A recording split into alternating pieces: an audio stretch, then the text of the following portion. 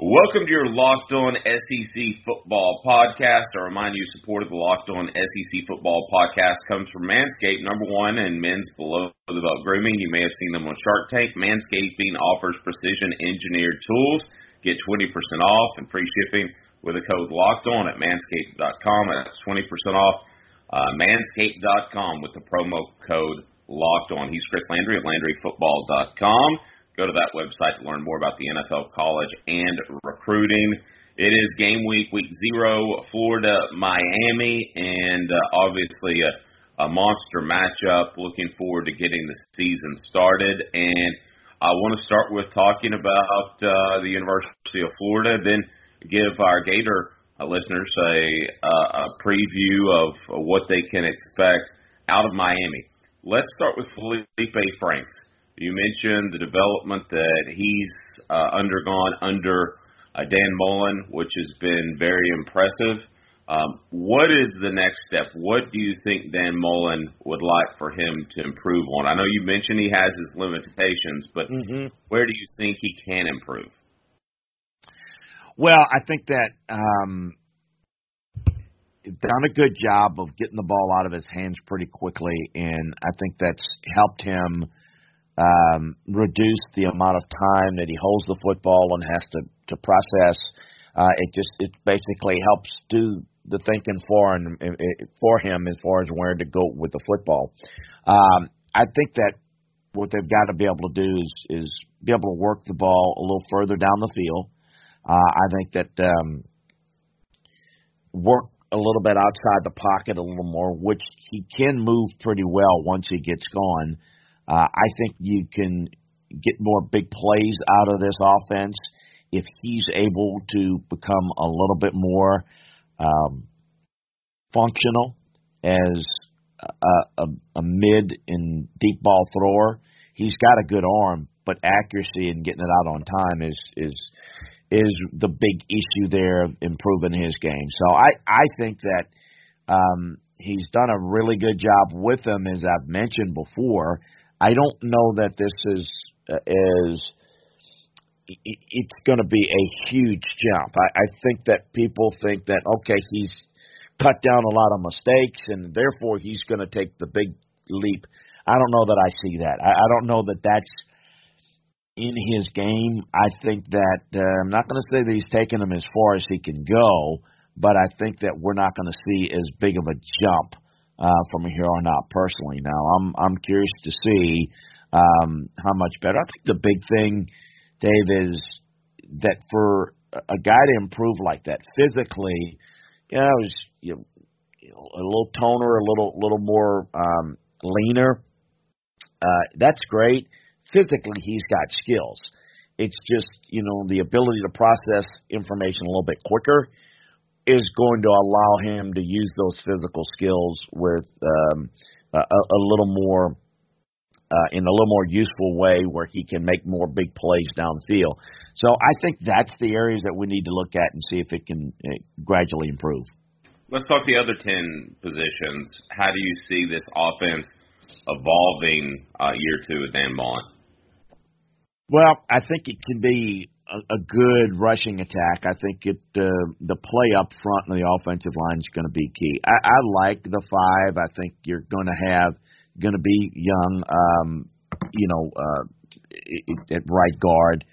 And I think that with a redshirt freshman, and they've got really 3 freshmen, or 2 redshirt freshmen and 2 true freshmen in the 2 deep.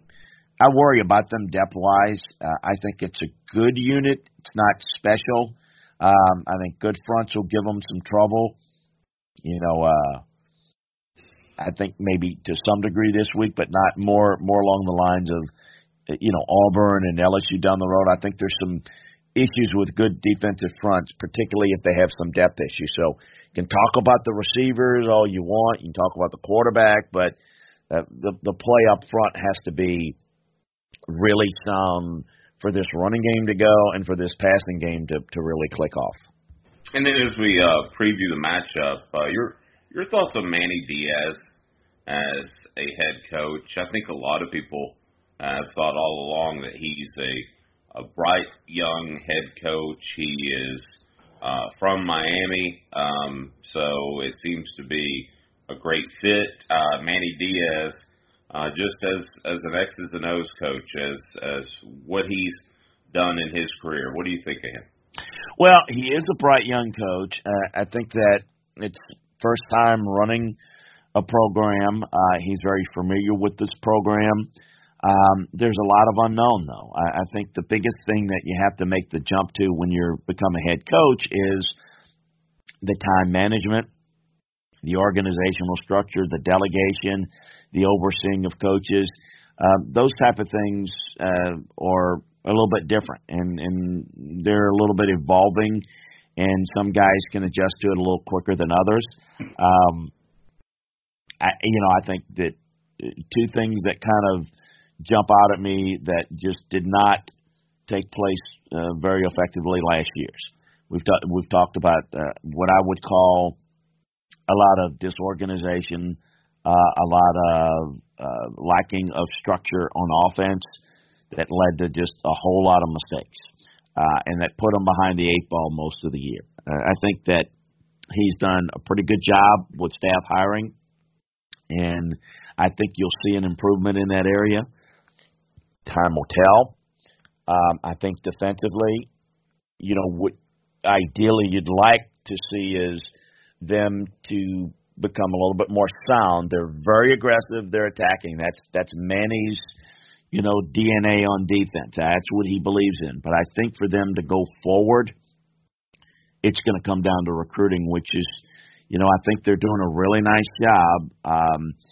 And I think that going forward, when that talent level increases, then if it can, then I think you'll see the program become more sustainable year in and year out. I've always said, if you look at Miami, and they've not had, historically when they've been really good, you've had good quarterbacks, sometimes great quarterbacks, but you've also had great defensive players up front that were difference makers. There's not enough of those. They're not typical. I mean, Miami was every bit as good or, better in some cases personnel-wise than a lot of SEC schools. And they just they're not. They haven't been for a long time. And so that's got to change if Miami's going to be really, really good again.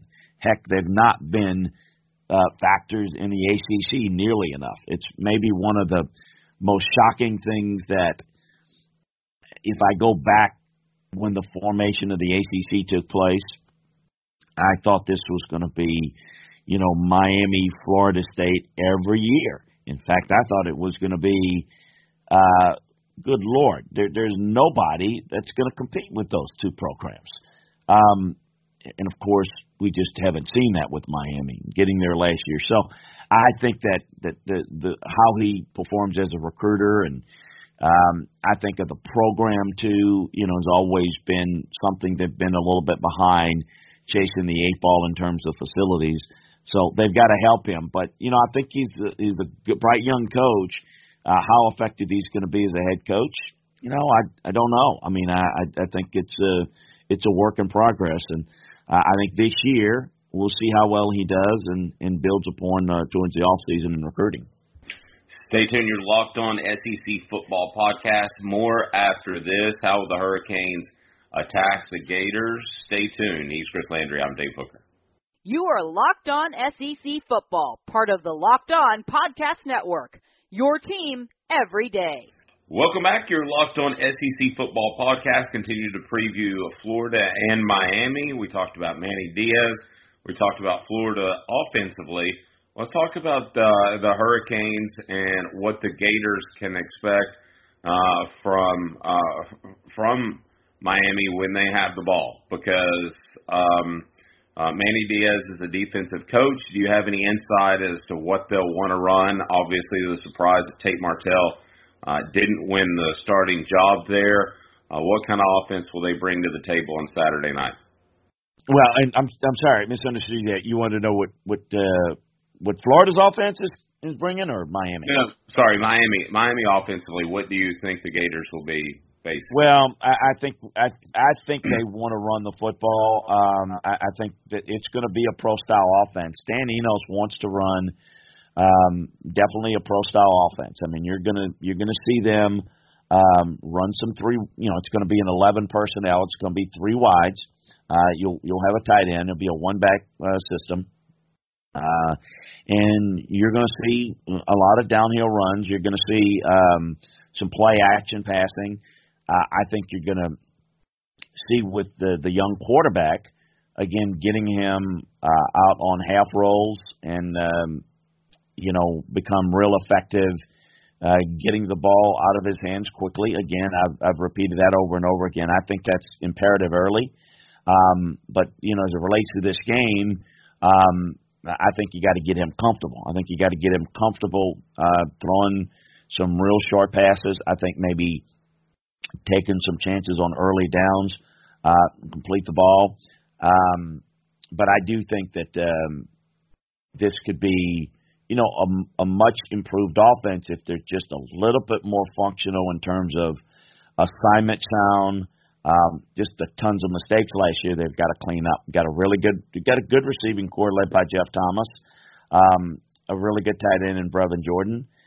But obviously starting a true freshman at left tackle, a redshirt freshman at right tackle, is definitely going to be an issue in terms of protection. So how effective Brevin Jordan's going to be in the passing game, perhaps he's going to have to help and chip the backs maybe as well. So that to me is all the more reason why they've got to work the quick passing game and got to at least get Florida thinking there's going to be a heavy emphasis on the run, because if Florida can tee off, then it's going to be really tough for this offensive line to consistently block Florida's front.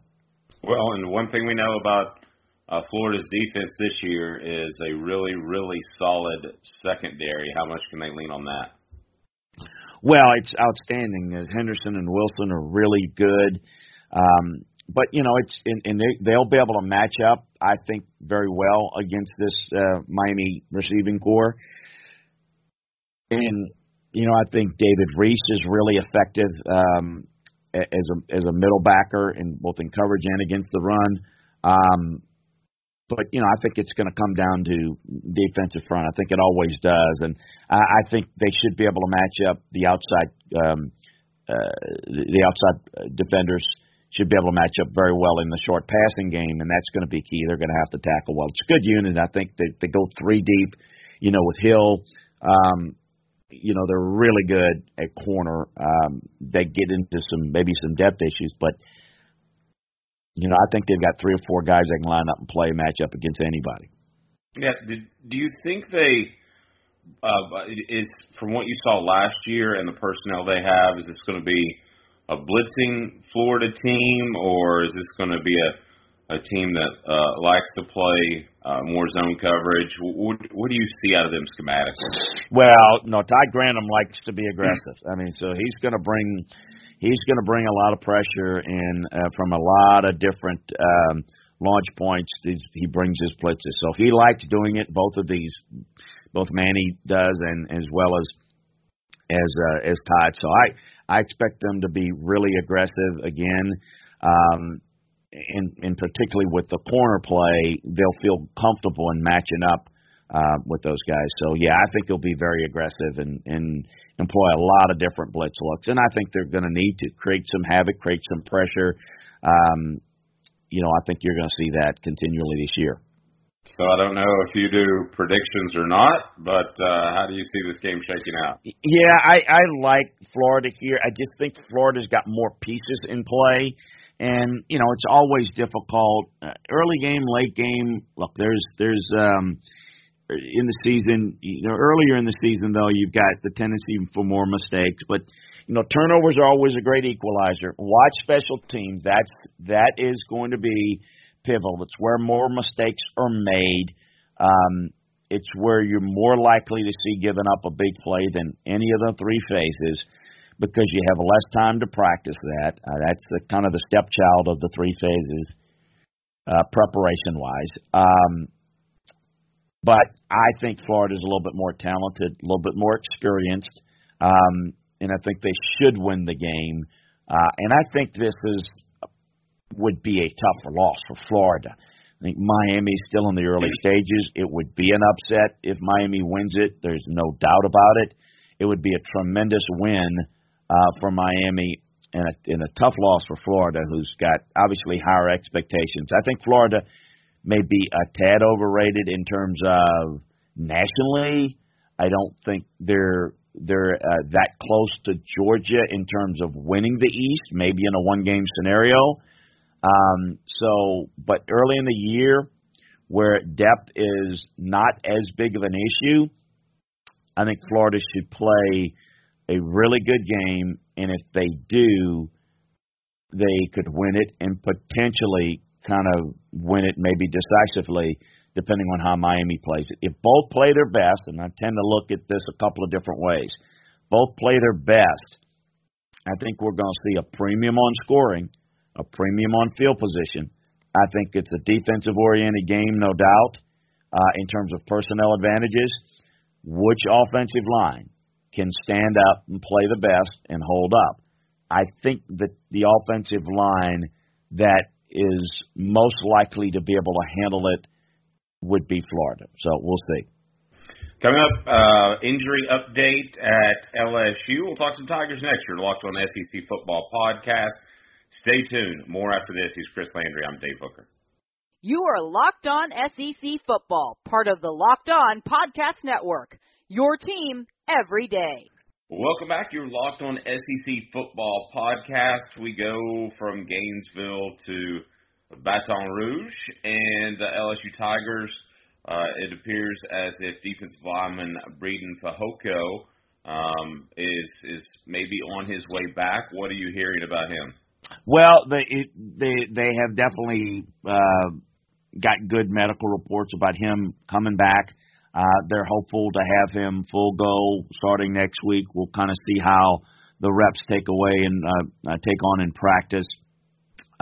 He's a big part of what they're going to do this year, and this defensive line is going to be really effective again this year. He's going to be a big part of it, clogging up the middle and pushing the pocket.